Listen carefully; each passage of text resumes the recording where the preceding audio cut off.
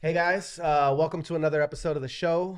Got my friend Brian Gold here next to me, and we got our friend Jimmy coming down to talk to us about life, etc.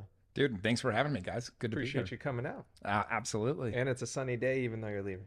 I know it's hard not to enjoy LA. I try to get out here more and more. Every time I come out, I know a lot of people are leaving LA, but every time I come out, I'm like, oh, it's just hard to have a bad day when you feel good. It's warm and beach is close by. Just be here 140 days a year, and then you don't have to worry about taxes. It's perfect. So, welcome to LA. Why don't you tell us? Let's Who's start Jimmy? with- yeah. And I've seen you started this whole coaching program now, just how it differs from other coaching programs that are out there now, and then we'll just kind of dive into the history of Jimmy. Sure, man. Yeah. So my coaching program, it's called We Are the They. I can kind of get into what that name means later on if you want in my story or whatever. But basically, for me, I had been in real estate for like 17, 18 years, had reached kind of the pinnacle of success for me as a real estate agent. And there's always another layer in real estate to get to. You can get into developing and investing and all that kind of stuff. And I'd done a lot of that too. But I kind of just had this epiphany that I need to do something different, something that was going to be more meaningful, impactful. And so I started listening to what people were reaching out to me about on Instagram. I had guys all the time hitting me up saying, dude, where do I find a group of guys like you guys? Where do I find a group of friends like you have? You guys seem to really have each other's backs. You have a lot of fun. You're all pushing each other to do more. And I realized that what I have, I really feel like I have the best group of guy friends in the world. My 40th birthday party, I chose my 30 best friends and we went and did this trip. And I literally was like, man, who do I cut, to make this happen. So I feel very blessed that way. But I have spent a lot of time, for everything that I lack in romantic relationships. I've never made one of those work more than about a year. It does give you a lot of time to create strong bonds with guys and friendships. And so I've kind of like honed in this skill of doing that. And so I realized, as I wanted to get into coaching and developing and some of that kind of stuff, and it just hit me, oh, I should coach men. I should teach them how to create these safe containers, this deep friendships and things like that. So I started Weird That They with really the number one reason was to help men connect on a deep level, create a space where men can talk about things they're uncomfortable talking about that they're, normally wouldn't share. And then the second part of it was I had just come out with my book. It's called You End Up Where You're Heading, The Hidden Dangers of Living a Safe Life. And in the book, I really go through the hero's journey. I think most people in life really play down to what they could be doing. And unfortunately, you get to the end of your life and, you don't regret the things you tried to do. You regret the things you never did. You regret never taking the trip or making the tough phone call or whatever those things are. And so, in that book, I really explain how to do that. I've been to over 105 countries now. I've really experienced about everything you can in life. And so I wanted to help other people to be able to do that as well, because I think all the gifts of life come on the other side of fear one way or another, whether that's having a kid or, whatever. I mean, asking a girl out or, jumping off a giant cliff attached to a rope or whatever it might be. And so I wanted to have that be a big part of my program too, was really helping push people past those points of comfortability. And so in the program, we do a lot of stuff. We went and swam with tiger sharks. I have guys get up and talk about all their deepest insecurities. Anything that would make you super uncomfortable, we've basically done it. Can a tiger shark bite you? Oh, it can bite you. Yes. Here's the thing though. So this is like, don't get me going on sharks. One of my tattoos is a shark because I'm a total shark nerd. But so about 200 million people a year swim with sharks in a setting where they could have been attacked. And you hear about it happening maybe 4 or 5 times a year. 200 million. Yes. Wow. Like they just don't attack humans very often. You have a much larger chance when I went out to eat last night in Hollywood, walking down the street 2 blocks of getting attacked Yes. than you ever would swimming with sharks, right? Yeah. But It's just that fear people have. yeah, well, every time it happens, it's such a big news story. It's like somebody getting struck by lightning or something like that. They're gonna share about it, and so it seems like it's happening all the time. But anyway, and so when you swim with tiger sharks, though, I invite you guys, if you do one thing in your life that like will push you, go swim with tiger sharks, because you're in the middle of the ocean. There's no cage. These things look like a minibus coming at you, dude. They're humongous. Wow. But you see them come in from the deep blue. And I'm telling you, it's like the most majestic thing. You can feel their energy, and you just know they're cool. They don't want to, screw with you, and you're not going to worry about them. And there's this exchange of like, I could destroy you, but I won't. And they come right up next to you, dude. It was pretty intense. They're Yeah, it's a bumping life. you and kind of I like, had to, yeah, you're not allowed to touch him. You don't want to touch him, but like it got too close at the one point, so I had to move its head to the side. But yeah, man, it's wild and it's life changing. Interesting. I mean, it's pushing past a fear that, you know, was this out of Florida or out of the island? that's out of the Bahamas. There's a place Bahamas, yeah. called Tigers Beach. You can go do it. Yeah, you basically go out on a liveaboard and stay there for 3-4 days. Did you pee your suit? Might have peed my suit. Yeah, I'm sure I did. But anyway, so my program is just I do all these experiences, and it's all with the intent. You know, we do the ice baths, we do the, we did a thing called the Masogi Challenge with Bedros and his group. I know you work with those guys. The idea is to have one day so difficult that all the other days are easy in comparison. Every year, you do Bedros one. looks like they abused you that day. They took us to the cleaners a little bit, but it's really, that's the stuff though, right? And like you get done with a day like that, my knee's kind of been tweaked ever since, to be honest. I'm like 3 weeks later, but at the end of the day, doing those hard things, it helps you realize that, oh, I can do whatever I need to. And so that's what my program's all about. It's pushing people, it's pushing men to be the best version of themselves through the 3 pillars we talk about is vulnerable, authentic, and in integrity. Those are the 3 things we really try to focus on. I like it. And then I saw online you've also now integrated the wives, the girlfriends into their own group. And then are you guys doing groups together? How does that kind of all work? Yeah, so we don't have groups together, but what I realized, very quickly, the last 8 years, I had a life coach named Melissa. I met her through the Tony Robbins organization, and she's brilliant. I mean, she's an amazing human and the best life coach out there. I've had multiples, and she's so much better than the rest I've ever had. But she was, early on when I launched my program, she said, hey, what are you doing for the wives and girlfriends? Because if you don't incorporate them, they're going to get left behind. There's going to be this gap that grows, right? I mean, anybody that starts self-development, a lot of times their friends shift. Ed Milet was talking about this the other day. They end up, you have to just lose friends, unfortunately, because what happens is you're growing. If people aren't growing with you, you don't love them any less, but you just kind of grow apart. You don't have as many things to talk about. You're just going to be on different frequencies. And she said, we can't have that happen with the guys with their wives and girlfriends. So we need to make sure we're bringing them along. Well, I was smart enough to know I'm the last guy qualified to coach women on how they can improve their lives. And we didn't want to make it this is how you need to show up for your men. This is what you need to do to be a better wife. That's not that at all. We want you to grow alongside your husband, and then the relationship will grow together. And so after a few months of just being like, because like women are emotional. They can be more catty. They're more cliquey. They just are. Like guys, you're like, hey, quit being a bitch. Like get your shit together. Like you two over here. What the fuck? Let's talk. Like, which one of you needs to freaking apologize? Which one of you needs to eat it? You know what I mean? And you just talk with women. It's like such a dance.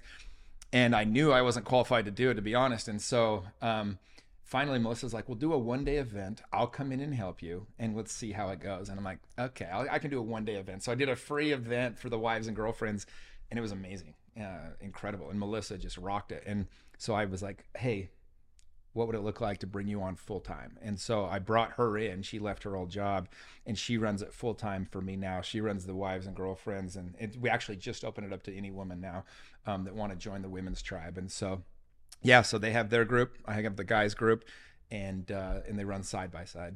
That's awesome. Do you ever see them kind of meshing to do joint events? We do. So I do an annual event every year, the B1 conference. That's our annual. It comes from the saying from Marcus Aurelius, waste no more time arguing what a good man should be, B1. And so that's kind of our tagline of our clothing brand, B1. But we did our first event in February, had about 500 people there. And it was co-ed, men and women. And it was amazing. I had Erwin McManus come be a keynote speaker. He wrote The Genius of Jesus and The Way of the Warrior. Dan Fleischman came and spoke about branding, had 5 or 6 other speakers, just some incredible people. And then I had a therapist, a relationship expert come. He did a 3.5-hour workshop for the couples. And it was really cool. That's definitely huge. Yeah. Let's go back a second and talk about the pillars again, because the integrity, and then you also mentioned giving men a safe space to be open about things that are I'm believing that are not, normally men don't feel safe speaking about, maybe loss, emotional, maybe feeling like they're not enough, or explaining to people that depression and these things. I know we're supposed to be so. Yeah, no, we looked at to be strong and to be leaders in this, and it's almost we're looked down on if we show that we don't have it together, we don't, So Yeah, the way I say it is like never been safe. It's never been okay not to be okay, right? For men, they got to keep it together. They got to be strong. I mean, I just came from a podcast, a guy that his wife was killed by a drunk driver and his little daughter survived it, and he has to. I mean, that dude has to be strong for his daughter. He can't show that vulnerability a lot. There's nowhere for that person to go. And so the first weekend I ever bring my guys together, the first weekend they all get together, 50 guys. They come to an event, and to your point, I do this exercise on day 2 where I have 50 guys in a circle and I ask them a series of 40 questions. And if that question applies to them, I have them step into the circle. So I started out pretty simple, like, hey, if you had a parent divorce when you were a kid, step in the circle, right? You get 10 guys, whatever, right? Then I say, if you've ever had a sibling pass away, step in the circle. And say, if you've ever dealt with depression, or if you ever thought about killing yourself, step in the circle, and get a lot of guys, right? And then you say, if you feel alone often, that was one question that I asked, and all but like 2 dudes stepped in the circle. And what I realized is every single guy, almost no matter where they're at in life, feels somewhat alone in some way, like that they got this burden they're carrying that they're trying to provide and protect and all those things.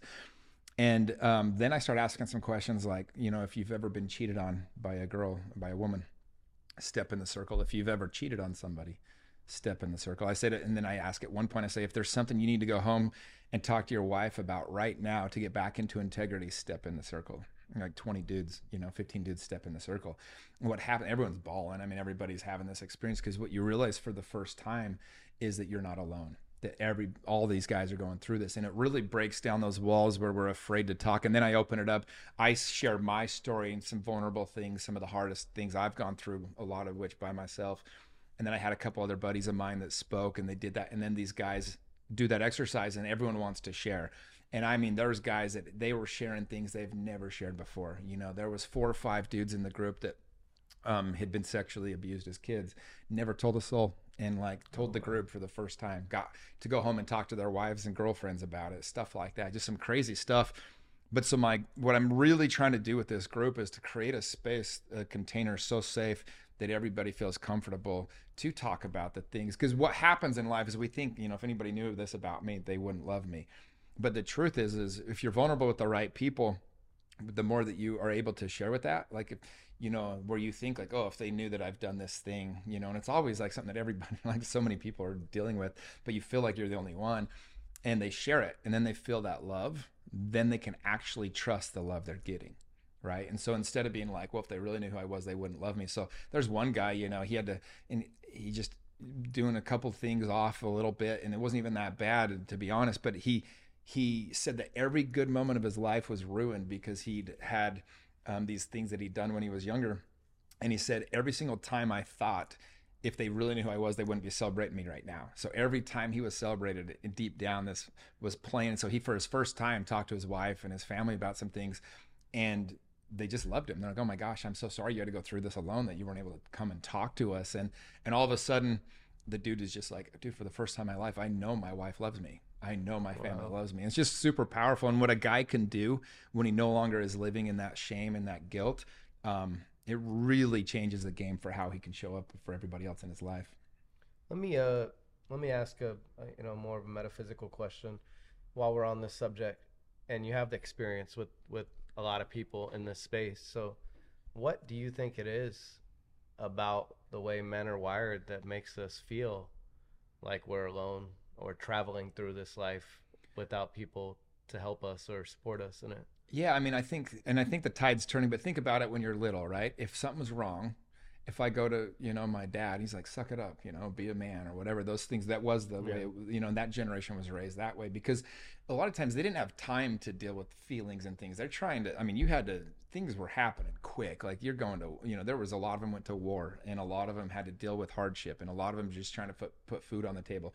I'll just give an example. I had a chance a couple weeks ago to have a really deep conversation with my dad. And it was for the first time we got to go this deep. And I started asking him a little bit about some of the things his dad died when he was young. And they had a ranch in Randolph, Utah. Is one of the coldest places in the country. And he left to go on a mission while his dad had just died. And he left his 2 sisters to kind of run it. And then they got into a lot of problems. he's carried this guilt and this shame. And I was like, Dad, I was like, when was the last time you talked to somebody about this? And he said, I've never discussed this with anyone. It was never safe. And so to my dad, you just like suck it up, right? Like you just deal with it. And so I think a lot of the messaging to men has been, you just deal with things, suck it up. Like we don't talk about that. Like, and unfortunately, when you don't talk about it, you never actually get to heal it. And so it kind of just keeps going from one person to the next. And so I think as kids, if you talked about your feelings with your guy friends, they made fun of you. So you don't want to do that.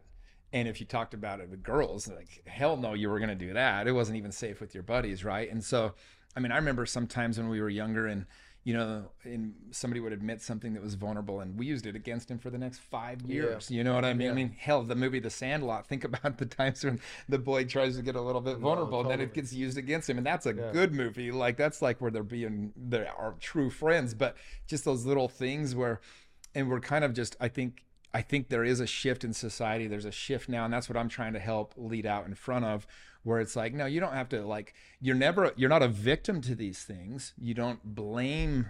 It's not like this happened to me, so I can be this way. It's no. Here's something that happened. I'm just going to talk about it. I don't need you to fix it. We just need to hold some space so that you know that you're loved.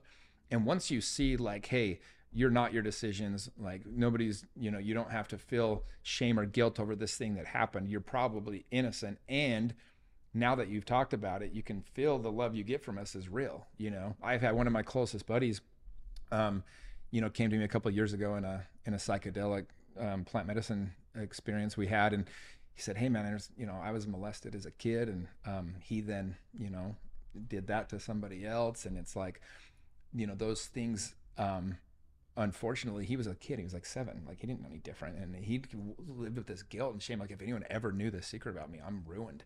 And like, we just loved on him, dude. We're just like, dude, come here. Like, you're innocent, you know? Like, and like, and he was able to like get healing from it and get the help and talk about those things. Like, that dude, his whole life felt like a piece of shit because of what had happened and what happened to him. And I mean, he was 7 when he made the, you know, error. But like, he was innocent. He was a kid. He didn't even know. It was just, he didn't even know that's what it was at the moment. But he's played this game in his head for years of how terrible he is and this self-loathing instead of self-love. And so to be able to just like love in that space, all of a sudden as an adult, he can go heal the boy, go back and talk about it. And now he shows up so differently in life in every way, shape, and form, which is really beautiful. Yeah, you see a total change, huh? Oh, like literally night and day. His self-confidence, his self-love, the way that he is able to love his wife and children and things like that. It's just night and day difference. Thanks for sharing that about your father. To be honest, as you say these things, it makes me think of, you know, following into this role with my children. And, you know, it's easy to say, suck it up. And it feels natural because this is the line of delivery we come from. But, you know, maybe I need to be a little more questionative and let them express what or why they're fearful of, or what or why is going on with them or wrong. You know what I mean? I think one of the best questions you can ask someone, I learned this through coaching, and that is, how did that make you feel? It's just a question that we did. Like my dad, when he was saying this stuff, said, Dad, how did that make you feel? And, you know, he's never been asked that. He's never been able to actually, and he's like, and he's got to stop and think about it. I mean, he was healing in real time. I mean, I'm like watching, because he's like, for the first time, he's like, yeah. I was like, Dad, do you see why maybe, what are the gifts in that? Maybe what's another angle to look at that from? Like, what was the good that came out of that? And you start asking these different questions, and all of a sudden his entire paradigm is shifting in real time about some of these past things that had happened. It's amazing. Can you tell us a little bit of, tell us about We Are the They. It's such a great name. And what's the backstory to that? Yeah. So it's my tattoo here on my arm. It was the first tattoo I ever got. I was a very against tattoos guy. I mean, I grew up Mormon, and like, you just don't do tattoos, right? That was a dead stop. Your body's a temple, you know. And now I've got like 5 or 6, but no. I wanted that right there because it meant so much. I mean, what happened is about 6-7 years ago, I had the opportunity to work with a group called Operation Underground Railroad. Later on, I got to work with another group called the Child Liberation Foundation. Basically, these organizations go undercover, help rescue kids that are being sex trafficked. And there's this amazing man named Tim Ballard that started the foundation. And he works with Tony Robbins, Lewis Howes, all these guys now. It's blown up. I think it's the largest 501c3 in the country now. OUR, yeah. They've rescued thousands of kids and stuff. But early on when they first launched, I had a chance to hear about, I think it was their first op they did. I heard one of the speakers, a guy named Paul, who later became one of my best friends. And I just was like, I got to be a part of this. And so I went, tried to figure out how to get in, took some training, donated some money, did everything I could to be a part of this organization. Eventually they let me go on some ops. And I think it was the third or fourth time I ever went undercover with them. It was in Latin America. And we went and did this rescue. And it was a really dangerous one. The guy was straight evil. He had an organization around it. I mean, he had a perimeter set. These guys had guns. If any moment they thought we were there for any reason than what we were, like if they knew, like we were dead. And I'm speaking Spanish because I learned that on my Mormon mission to Mexico. So I'm the one negotiating for like 15, 20 minutes with this guy. And long story short, we set up the sting, go back, we do the takedown, got the girls out. They got arrested. And it was a really dangerous one, though. It was probably our most dangerous one. And on the way home from the airport after this happened, the girl I was dating picked me up. And we're driving, and she pulls over at some point as I'm telling her the story. And she's like, dude, like, I don't want you to do this anymore. And I was like, what are you talking about? Did you not just hear what I just said? We just did this rescue. And she goes, I know, but it's a terrible environment. And, it's just really dangerous. Like, why can't they just go do it? And without even thinking, I just said, well, there is no they. We are the they. And when I said that, I was like, oh my gosh, it like shot shivers down my spine. I'm like, we are the they. I was like, oh, that's good. And it's just the whole principle, right? Is everybody's like, oh, they need to do something about this or they should fix this. It's like, well, no, there is no they. Like, if you want something to change, be the person that goes and does it. We yes. are the they. Yeah. And so that's the whole premise. So as soon as I said that, from that day forward, I wanted to do something with that motto. I was like, man, someone's going to steal this and it's too good. But it was like my story. So it was like, so when I launched my men's group, that became the perfect name for it. Brilliant. That's heavy. We got into that really fast and it kind of unraveled with that story. But going back a little bit, I heard some pretty, dangerous words: operation, Mexico, sex trafficking, bringing down bad guys, basically. And that's a lot, right? Yeah, man, it was pretty crazy. Yeah. What inside of you made you just, I'm sure you understood from what these people did. I mean, I'm sure you didn't know how deep it was, but like, what in you said that I need to go help and be a part of this? And yeah, I mean, the first time I heard about it, it literally just immediately I was like, oh my gosh, I had made this list of goals of things I wanted to do in my life, and one of them was to save a life. Just on like next to own a penguin and go to the moon was like save a life, my bucket list for life. I remember sitting there and just being like, wow, like what a way to live life. We get so caught up in dumb shit like real estate all day and podcasting and things that really, on a grand scale, it's really hard to really justify that we're making this giant difference. And granted, it's the little decisions every day that make the big difference. But I was like, what if I could go do something like that and really be a part of something huge? And I'm kind of an adventurer. I love to put myself out there. Like, they needed guys that spoke Spanish. And I honestly thought to myself, I said, I'm single. I'm pretty well off financially. I have the time. I have the money to donate. I have the network to bring in other amazing people that could be a part of this. I said, if not me, then who? Was kind of what I said at the time. And so that's why I knew I wanted to be a part of it. I knew I had to experience this. I'm a guy that I want to experience all that life can. And so I just really worked hard to just be a part of it. I thought originally I was probably just go do it once and, say I did it kind of thing.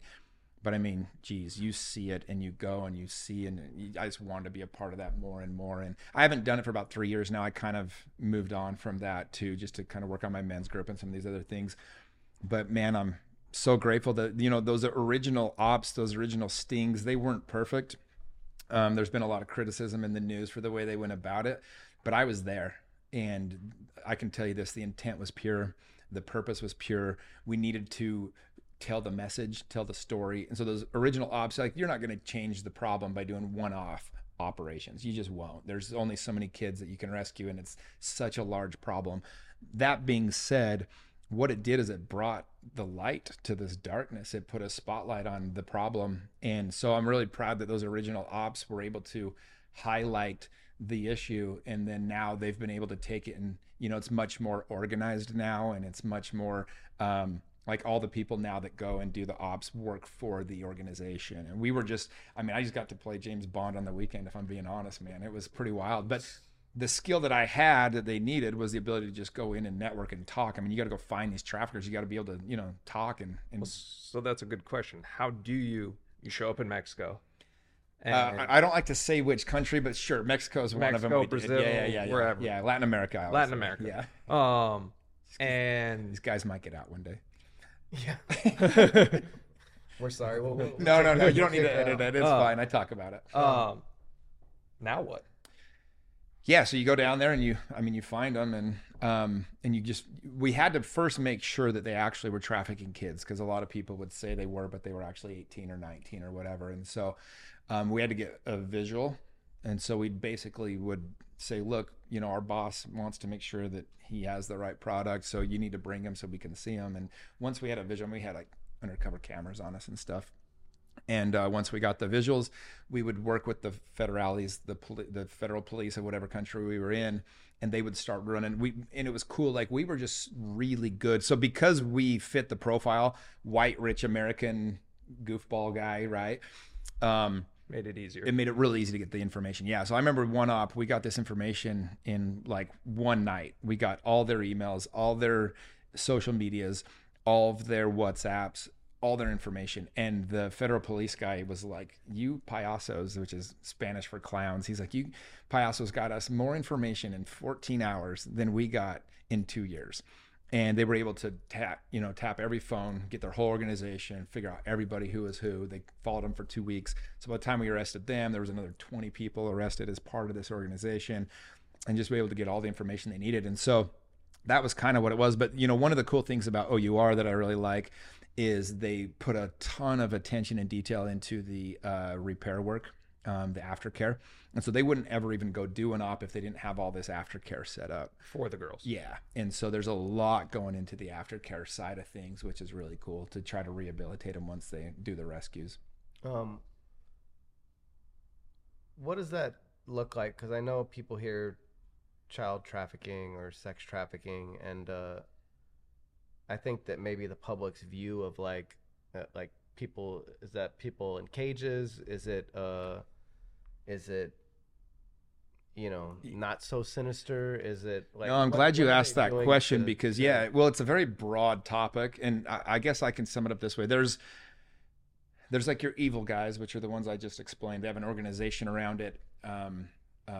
They're raping the kids so that they lose their self-worth. They're kidnapping on occasion, but more often than not, what you see a lot of times, you know, it's somebody's trafficking their neighbor's kid or their nephew or niece or their child. Even sometimes that happens a lot. These people live at home. A lot of times the kid, it's not somebody that just, my kid was lost and we see the posters and that type of scenario. I mean, that happens too, but sure, it's not as, you know, more so what it is, well, I'll give you an example. One of the people that we took down, she was an 8th grade school teacher. Okay. Oh, and she was using her position in school. She would tell the girls, hey, we're going to have a party. I'll pay you $20 if you want to come to the party just to hang out. And they're like, we want to come to a party. And they come, next thing they know, these guys are taking advantage of them, basically raping them. And from there, they say, if you say anything, we're going to tell your parents what you've done, you know. And so we know this because when they tapped their phones, they recorded those conversations where the kids were like, hey, we really don't want to come, please. Like, they're begging not to have to go do it again. And the guys are like, no, you're coming, or we're going to be killing your brother. We're going to tell your parents, whatever that looks like.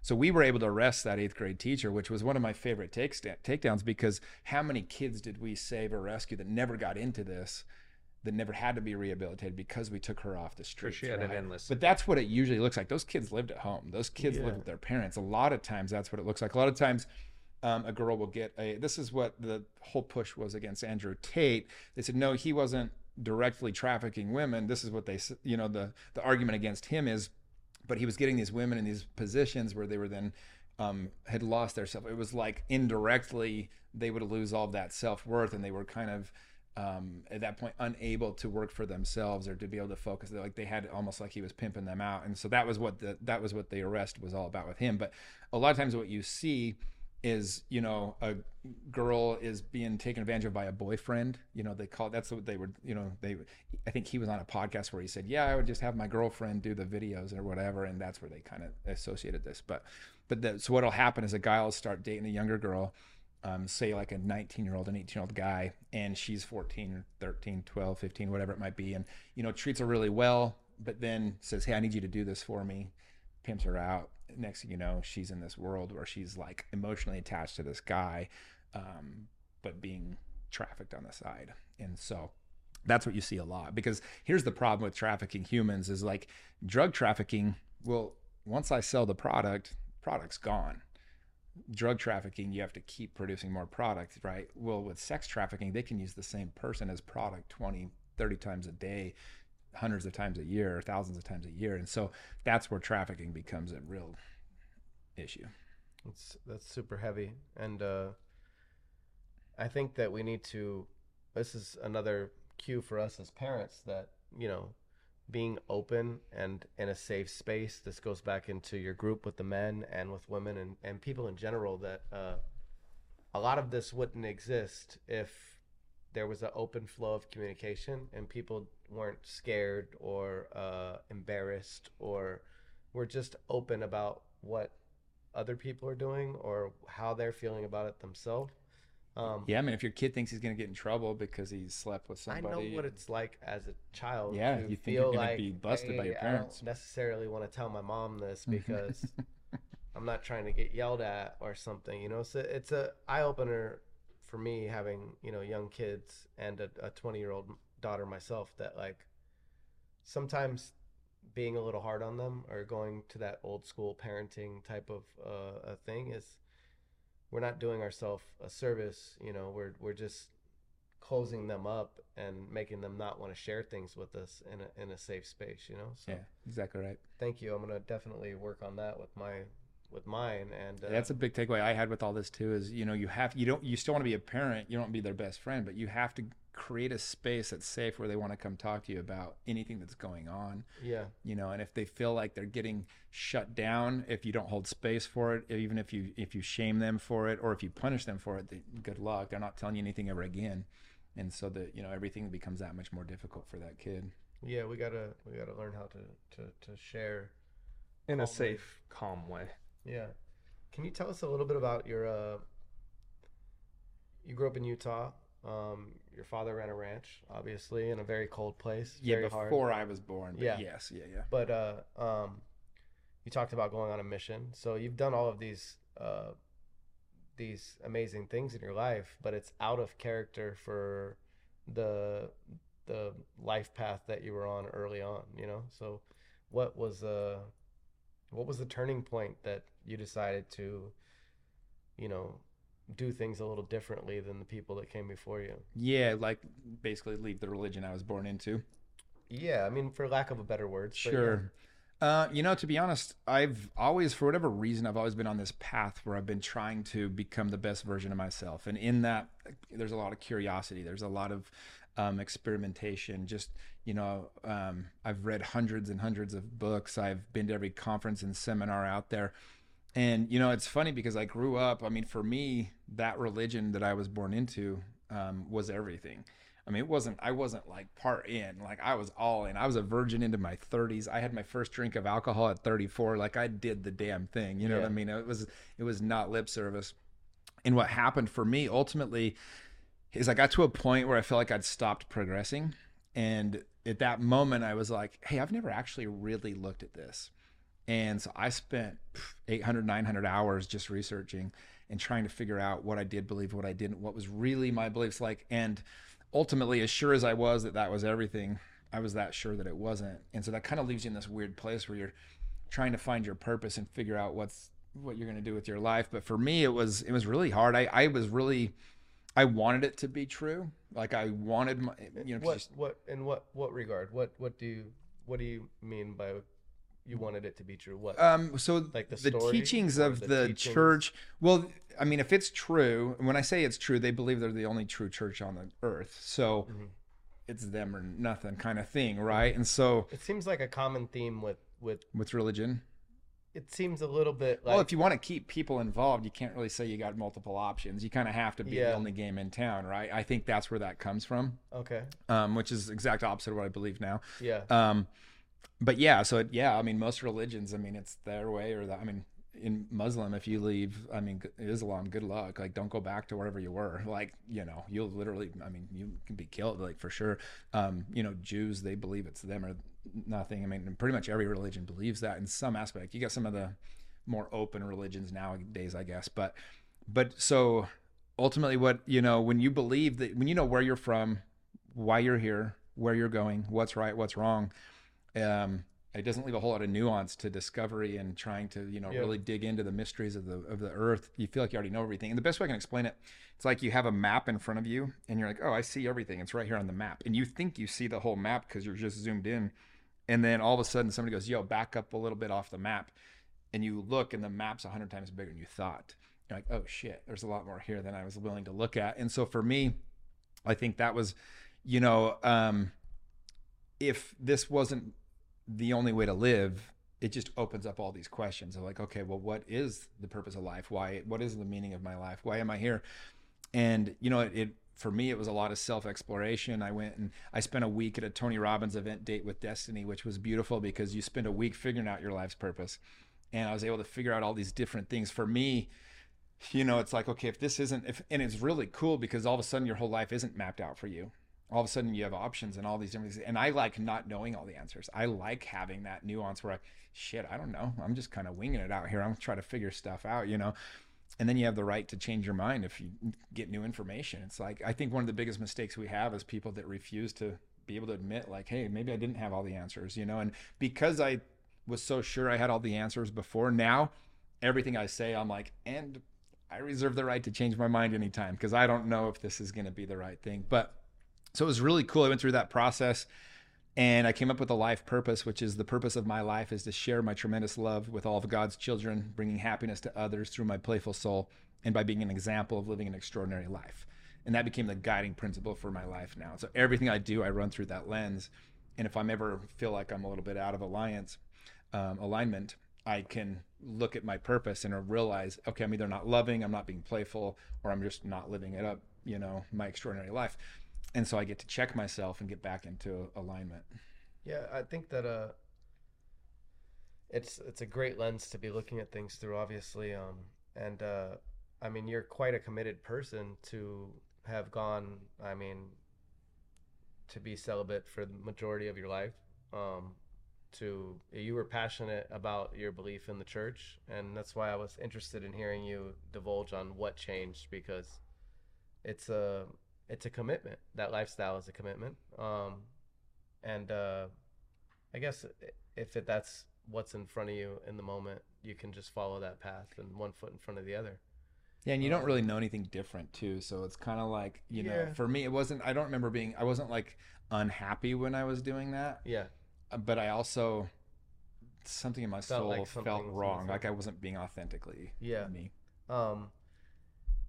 What is it like being on a mission and preaching the word basically? Or like, you know, can you explain to people that aren't familiar with like with that process? Like, yeah, it's kind of fascinating. You know, you see the little missionaries walking around with the white shirts and the black name tags, the guys on bikes, and you know what I mean? Yeah. So when you turn 19, it's 18 now. When I went, it was 19. Basically, you turn in some paperwork, let them know what you know, who you are, and they tell you where you're going to spend the next 2 years. You don't get to pick, and so you get this letter in the mail. The church does, yeah. Okay, yeah. Mine was Monterrey, Mexico. It was like, okay, who pays for this? You pay for your own mission. Okay. Yeah, so you pay your own way. That's part of it. It's part of what makes it beautiful, to be honest, because if you're not paying for something, you just never appreciate it the same, right? And so, yeah, this is rite of passage. It's like it's you have to be quote unquote worthy to go. So you can't have been like if you've been committing any major sins like stealing or if you have a problem with like sexual things or anything like that, they're not going to let you go. Gotcha. Yeah, you have to be worthy. They want the church to be represented in the right way. Yeah. Or in their way. Yeah, so you get interviewed multiple times, and you know you have to tell them or whatever. And a lot of times missionaries will end up coming home because they lied in their interview, because there's a lot of social pressure for parents and families and things. But yeah, so I went out. You spend 2 months in like a training center learning Spanish and just, you know, building your learning more about the church, to be honest, just all the things that you're going to teach. And so then they send you out. I remember my first day getting there in Mexico, man. I mean, the guy that picked me up, my companion, so you spend all your time with one other dude 24/7 at your hip. And he didn't speak English, not a lick. The only English he knew the stupid song Barbie Girl.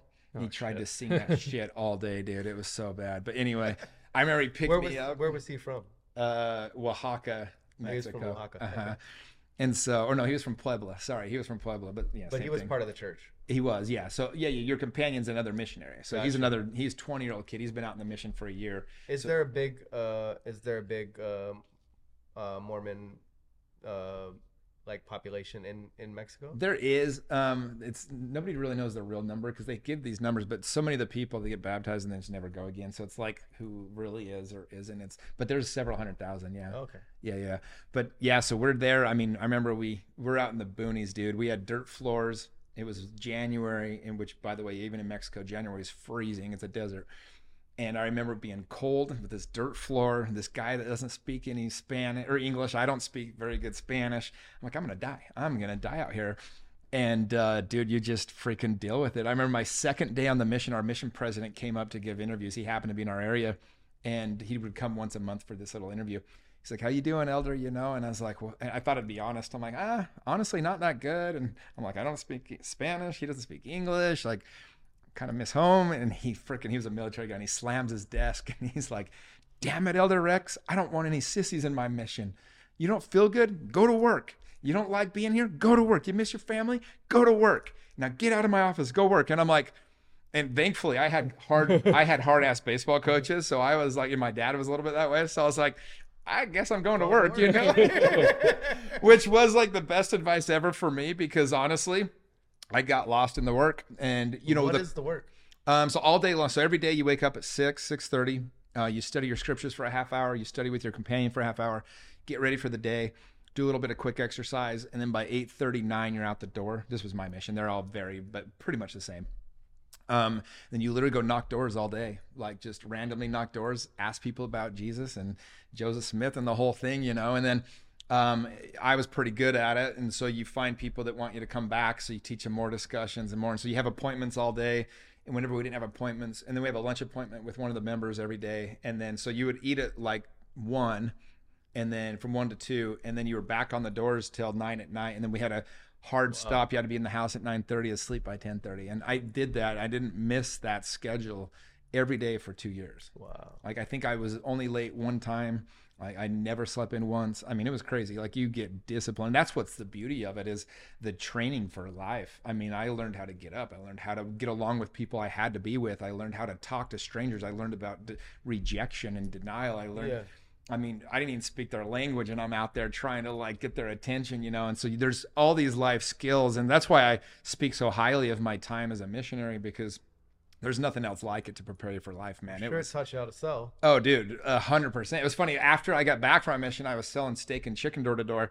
And I remember like all the guys bitching that they had to, you know, sell like 6 hours a day. And I was like, are you kidding me? We only have to do this for 6 hours a day? I've been going 11 hours hard every day, you know, like this was like, and I was the number one guy by far, because I found everyone else was going home and sleeping. I was the only guy on the doors for more than a few hours a day. Do you feel like, is religion in that setting a tough sell?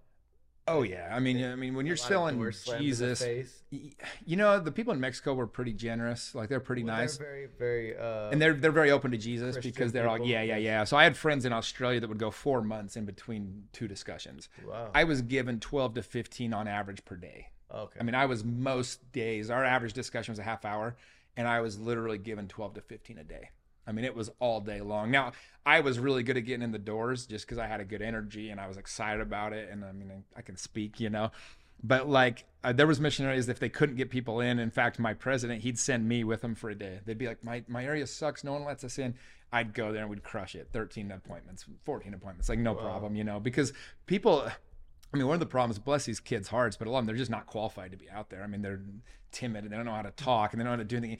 I just had fun with it. My theory was, I think these people are going to be so bored that if I show up at their house with just enough energy, they're going to be like, I don't know what the hell this kid has to talk about, but he sure as shit seems excited about it. So I might as well listen to him for a minute, you know? And I could get in, honestly, almost every door. It was pretty. So you didn't get that many doors slammed in your face? No, I mean, in Mexico, they're pretty generous. They're pretty nice, you know? Any funny or like mishap stories just being on the road on a bike in Mexico in a strange place? Oh yeah, dude. Well, the dogs would chase you. They were the worst. They're hairless, just diseased, just crazy, and they'd chase you everywhere. I remember one time my comp running and he was like looking backwards and a dog just plowed into his bike and just turfed it. You know, I got hit by a car. That was kind of crazy. I was just standing there hitching a ride on the corner. All of a sudden I got drilled. And I mean, I'm bleeding all over the place. And it didn't hurt. Like I turned enough. I kind of had a nice, but I mean, I was pretty cut up. Wow. And we went to our next appointment. I mean, I'm literally bleeding like all over. And they're just like, are you good? And I'm like, yeah, I got hit by a car, but you know, people got to get the message. My comp one time, God bless me. Like I was the senior companion at that point. And, when I left the house during the day, we'd walk about a mile to our area. And so I just had a rule. I don't go back. Like I was a worker. I mean, if I took an hour off, I felt guilty, truly. And so we'd go to the area. And I remember I had this new companion, and the first day back, he goes, hey, I got to go back to the house. I mean, going there and back is like a 2.5 hour, like missing appointments, you know? And I was like, dude, what do you mean you got to go back? He's like, I got to go back to the house. I'm like, it's my first day. So I'm like, all right, well, just so you know, in the future, we don't go back to the house. Let's go back to the house. We get there and I'm like, well, why'd you have to come back to the house? He goes, oh, I need my sunglasses. And I'm like, I'm ready to fight somebody. You know, this dude just made us lose 2.5 hours of work. So the next day he's like, hey, I got to go back to the house. And he's like, I go to the bathroom. I'm like, well, we're not going back to the house. So let's get in a house and you can just use their bathroom. We did that all day. I mean, just, you know, as you're teaching appointments. He said, no, I got to go back now. And I'm like, no, we're gonna knock doors. And so we like knock another door and we didn't get in. We knock another door, no one answered. And he's like, hey, I got to go now. And I was like, dude, we'll get in a house. Like it was pretty quick. We could usually get in a house. And he stayed at the gate, like the little half gate by the door. And I went to the door and I turned around and I go, Elder, come on. And I turn around and he's peed himself like all over the front of him. And I felt so bad. I'm just like, and he's like a newer missionary. I'm like, let's go to the house. So man, I just pretended like I didn't even realize it. And oh my gosh, I felt so bad. But that was kind of, I mean, you have crazy things happening every day. We had people throw rocks at us, you know, and we'd have, but honestly, nothing too crazy. I mean, most of the crazy stuff was just fun. You're 19 years old, you're 20 years old, you know, girls, you've never had girls flirt with you like that, because like if they could score with a missionary, I mean, that's like every girl's fantasy, you know.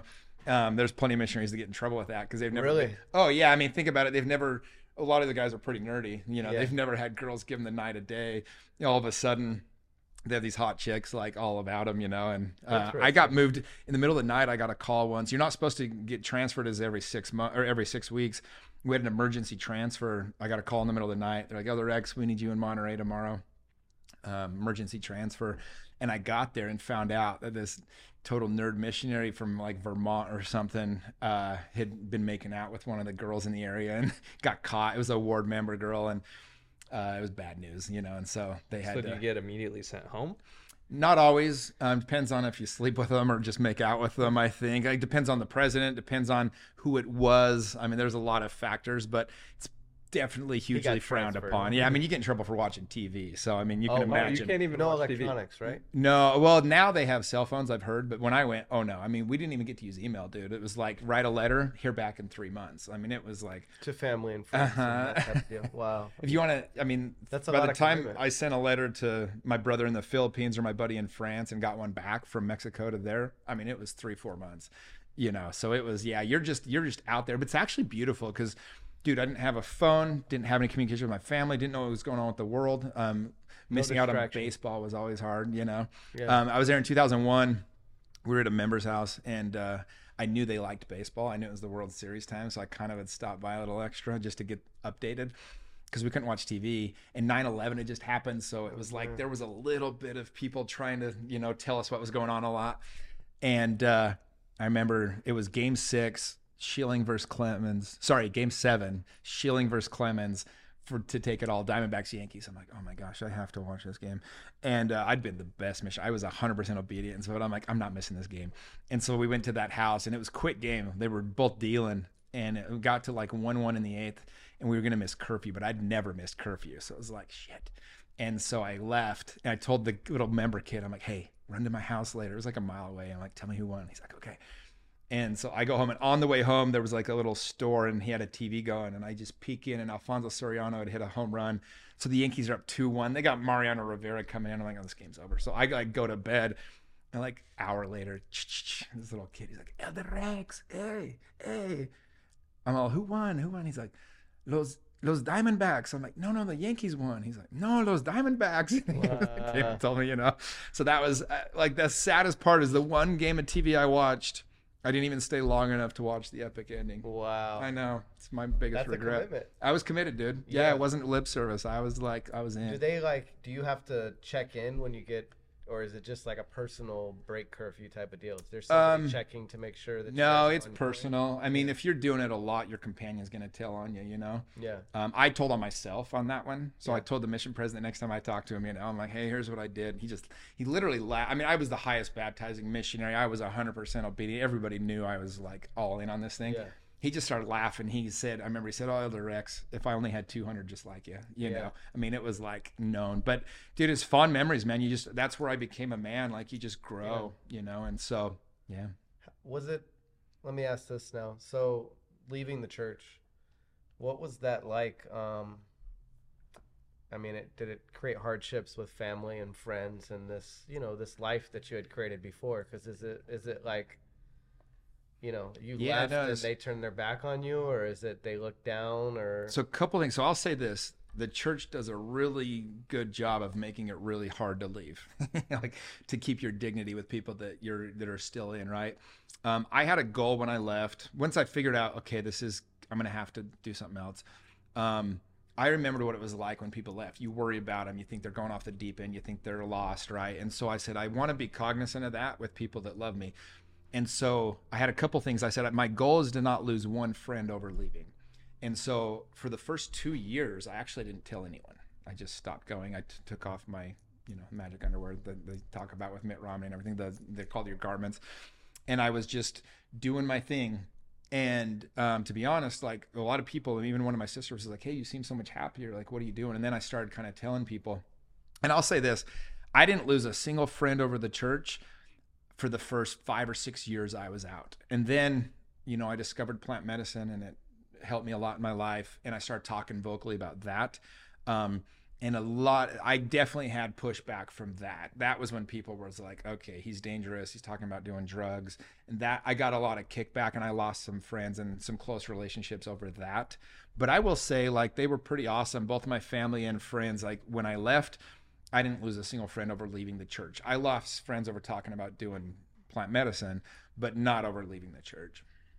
Plant medicine is something that is becoming more common in our space these days, but obviously still is super taboo, especially in not only in a religious setting. Obviously it's super frowned upon, but in life setting from our parents' generations of the dirty hippies or the this or that and the psychedelics and all of the psychosis type of effects and things. But the medical studies and the clinical things that they're doing with them these days is really coming out that maybe these things are really the opposite and can help people deal with PTSD and precursors to some of these things. I think it's like even with going undercover, I had to learn how to talk about it in a way that people wanted to listen, right? And I was a little bit overexcited because it's my experience. And I think early on with plant medicine, I was probably a little bit too excited when I talked about it, because it was like I wanted people to know how beautiful this had been for me. And I probably was a little reckless because I think it is one of those spaces that really needs to be respected. But even more than the studies and all that, like I was in the room. I'm watching these guys that have been suicidal or have had depression, like overcoming it because of plant medicine. I'm watching them dig through their trauma and be able to heal it. I actually got a video 2 days ago. One of my closest buddies, he did his first psychedelic experience 6 months ago. because he said, dude, after watching you and listening to you, I wanted to try it. Changed his life, like totally life changed. Said it was the most beautiful moment of his life. Well, he was at a conference about a month ago with one of his closest buddies, who's actually like a big time speaker and influencer. He said, hey man, the influencer had kind of opened up to him and said, hey, my daughter is like super depressed. She tried to kill herself. She's in high school. She tried to kill herself. And he said, hey, take it for what it is, but I want to tell you about something. I had this experience with plant medicine. This is this shaman facilitator lady I work with. He said, you might want to try it for your daughter. And he just sent me the video from that guy telling him about this. His daughter went and did it. And the dude's in the video and he's a tough guy and he's bawling. And he's like, I can't thank you enough. You having the courage and the vulnerability to talk about your experience. My daughter went and did it. And he's just bawling. He goes, I got my daughter back. She wants to keep living. Like she completely worked through these traumas and this depression she had. And so like I hear that, like I get a little bit of chills because I've had a lot of kickback. I've had a few brothers that are pretty against me speaking out about it. And I get it because their kids look up to me and I need to be more cognizant of them as well. But then I'm like, God, if I never spoke up about it, this dude doesn't get it. This person doesn't, his daughter doesn't get it. And so I do know that hundreds of people have benefited from me coming out and talking about it. But it's a tricky subject, man. If you have never experienced it, you can't know what it's about. And you don't, you know, and it does have the good with the bad, like anything, you know, like everything has, I mean, you were in the weed business. Like if you only smoke weed all day and it is at the expense of you going and doing what you're supposed to be doing, like it's bad. But also I've dated a girl that had seizures, and if she went one day without having marijuana, she freaking had a nip shit seizure. Yeah, I watched once. It was the scariest thing I've ever seen. Her knees are clanking, her jaws clanking, the whole thing. Yeah. So it's these tough. Things are beautiful for what they are, right? And so I don't know. I've kind of decided, like everybody knows now, I've had enough people on my podcast, or I've talked about this enough where people know how to find it. They know how to get the help from it. I don't need to be the face of it, which I kind of was for a little bit in Utah trying to legalize it, because I do want to like respect the people in my world that don't want their kids, you know. And if you come from like a background where you've never experimented with any of this stuff, I might as well be talking about doing heroin. Like to them, it's the same shit, you know. And it's just so different, but it is what it is. Their kids see it that way, so it's fine. I understand that. But man, dude, to get a message like that from my buddy the other day, you know, just validated like why I know my heart. I know I have been speaking out about these things, and it really is beautiful and life-saving, life-changing. Yeah, I think that with purpose, like plant medicine done with purpose is a very eye-opening, you know, life-changing experience for people. Yeah. Well, I mean, you got Coachella going on this weekend, right? There's gonna be a lot of people doing it without purpose that are gonna probably regret a lot of the decisions they make. And so that is the other side of it, you know. It can humble you very fast. Yes. Because it is a very powerful thing. And when I tell people that you need to have the right mindset going in, because if you're not in a good headspace or in a safe space, it's only going to make it way worse. Oh, yeah. It'll get real heavy real quick, right? Yeah. Well, part of what was hard for me is I took so much pride in making sure people had the right setting, right setting, right mindset going in. And so like I always honored it. So I was speaking so openly about it because like I knew how much I respected it. But then you do hear about these stories where people aren't respecting it and they have a bad experience. And it's like, if you have a bad first experience, you might not ever come back.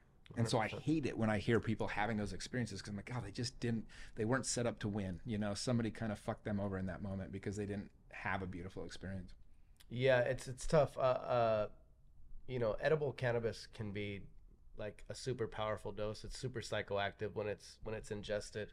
And so I always hate like somebody having a really bad experience with getting overdosed basically, or taking too much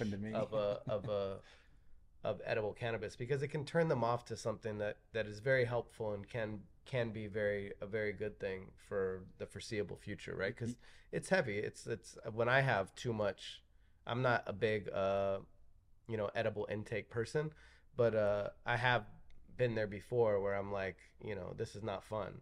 Yeah, and it's something you can't shut off, so it's a lot. So I do stay on the side of like, you know, responsible dosing in those situations. So I don't want to have anybody have a bad, you know, they trust you to open up and do something and then have a bad experience. Yeah, you get it. You want people to get it done the right way. Yeah, and to use it safely in an educated space and get a good benefit from it. Agreed. Yeah. So what do you got going with the group? Like what's a short, long term goal with that? Is that your biggest focus in life right now? Yeah, I mean, I still have my real estate team going. I still have a lot of the investing stuff that I do. I speak a lot, probably 30 times a year. I got another two more books I'm working on right now. So I got all that stuff going. But really, yeah, man, the impact that has on these men, my goal is to grow this, to make sure that it keeps its culture and what makes it special. Number one, like that, I don't want it to lose what makes this thing special and different. And then Do you limit the amount of so each group has 50 guys per group, and so rather than just keep adding new guys into a group, if they get too many, I've noticed this with other masterminds I've been in, you get too many people, it loses what makes it special. You don't feel as much like a brotherhood. And so I'm keeping the pockets smaller, and then I just keep opening up more of those pockets. And so, but then also a lot of these guys that have been in the program now for a year and a half, they can help me. So I have them help me lead some of these newer groups and do stuff, so it can grow exponentially as people go through the program. And it's a 2.5-year program. But we do these adventure trips. I'm taking 70 guys to run with the bulls in Spain in July. I'm taking 40 dudes to go work at an orphanage in Peru and go to Machu Picchu in October. Have you ran with bulls before? I have, but I did it in like 2004. And so it's been a long time. It'll be... How dangerous is it? It's not that dangerous. I mean, you can get hurt for sure. Like if you got a group of 70, my guess is somebody's going to get a broken something, but no, but you don't get gored. You know what I mean? Only, I think once every 17 years on average, they have somebody die from a bull. So you got to really be unlucky to get killed. I mean, they run 7 But if you get poked, it's still friggin' hurt. That's where you get that's what I say.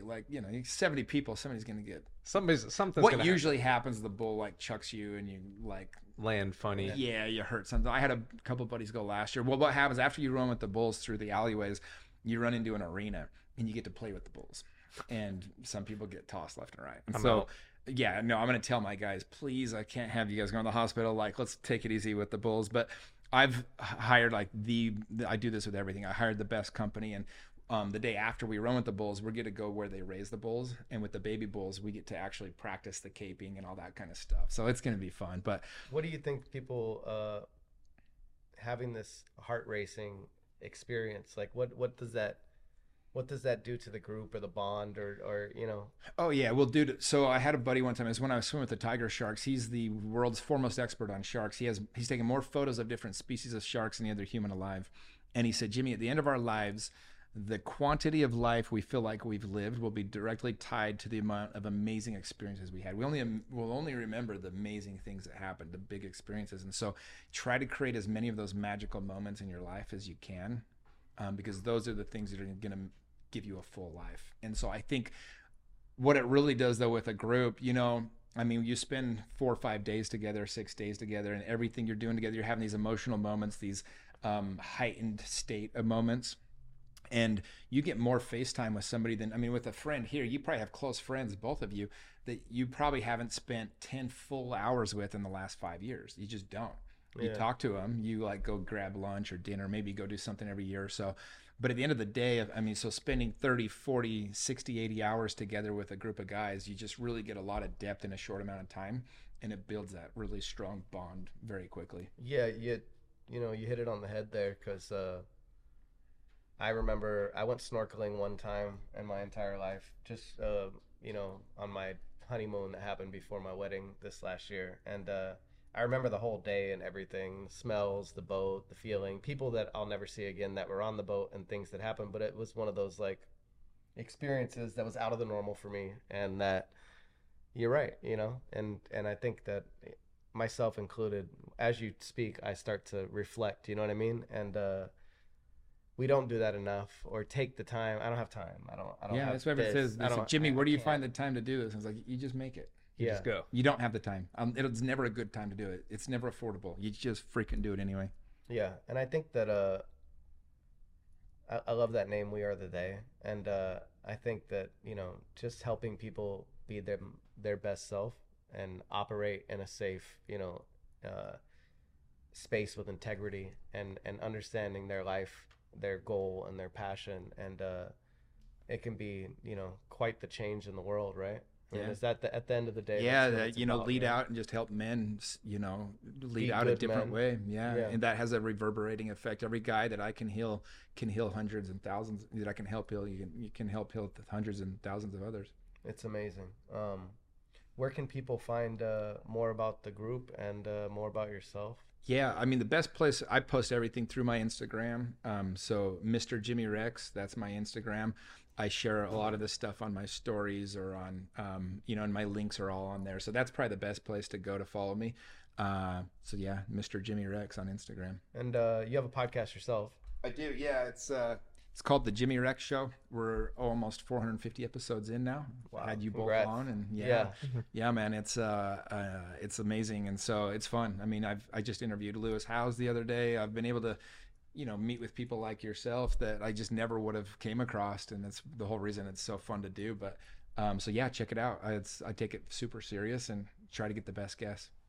And if there's anything you'd like to share or advice for anybody in a troubling space out there, that you could say a couple things to. Yeah, I think number one would be, we think we're the only ones going through it, whatever issue it is, or like if anybody knew this about me. But the truth is like, there's no new problems. Like there's so many people suffering the same thing that you are, and ultimately, do the things that you have to do to change, and you'll see the change come. Which what I mean is like, depression's a real thing, but 90% of people aren't depressed. They're just not doing the right things to feel good. Get outside, go run, go for walks, do meditation, get into those things. And like, by the way, they're not easy at first. You got to push through, you got to power through, and find somebody that's going to support you in your goals. Whether it's us, like a group like mine, or if it's just a buddy or whatever it is, but find people that want to see you succeed. There's such a space for people wanting to connect. I think that's the thing that we really learned from COVID was people need to be connected. We need to connect on a deep level. And so if you're feeling disconnected, whatever you want in life, give that away. If you want more friendship, give away friendship. If you want more money, give away more money. If you want more time, give away your time. Like that's one of the oldest principles of the world, because it tells the universe it's in abundance, and you'll just have it pour in. But be the person that reaches out, and reach out on your own behalf. Take a risk on yourself, and good things happen, man. That's it. Words of wisdom right there. Yeah, we gotta live life, and we gotta take risks, and we gotta be the change that we want to see in the world. That's right, man. Thanks a lot, man. I enjoy listening to your story and your message, bro. Thank you. Appreciate you guys. Appreciate you coming on. Yeah, I really appreciate you. Like, comment, subscribe. See you guys on the next one. Hanging out with us.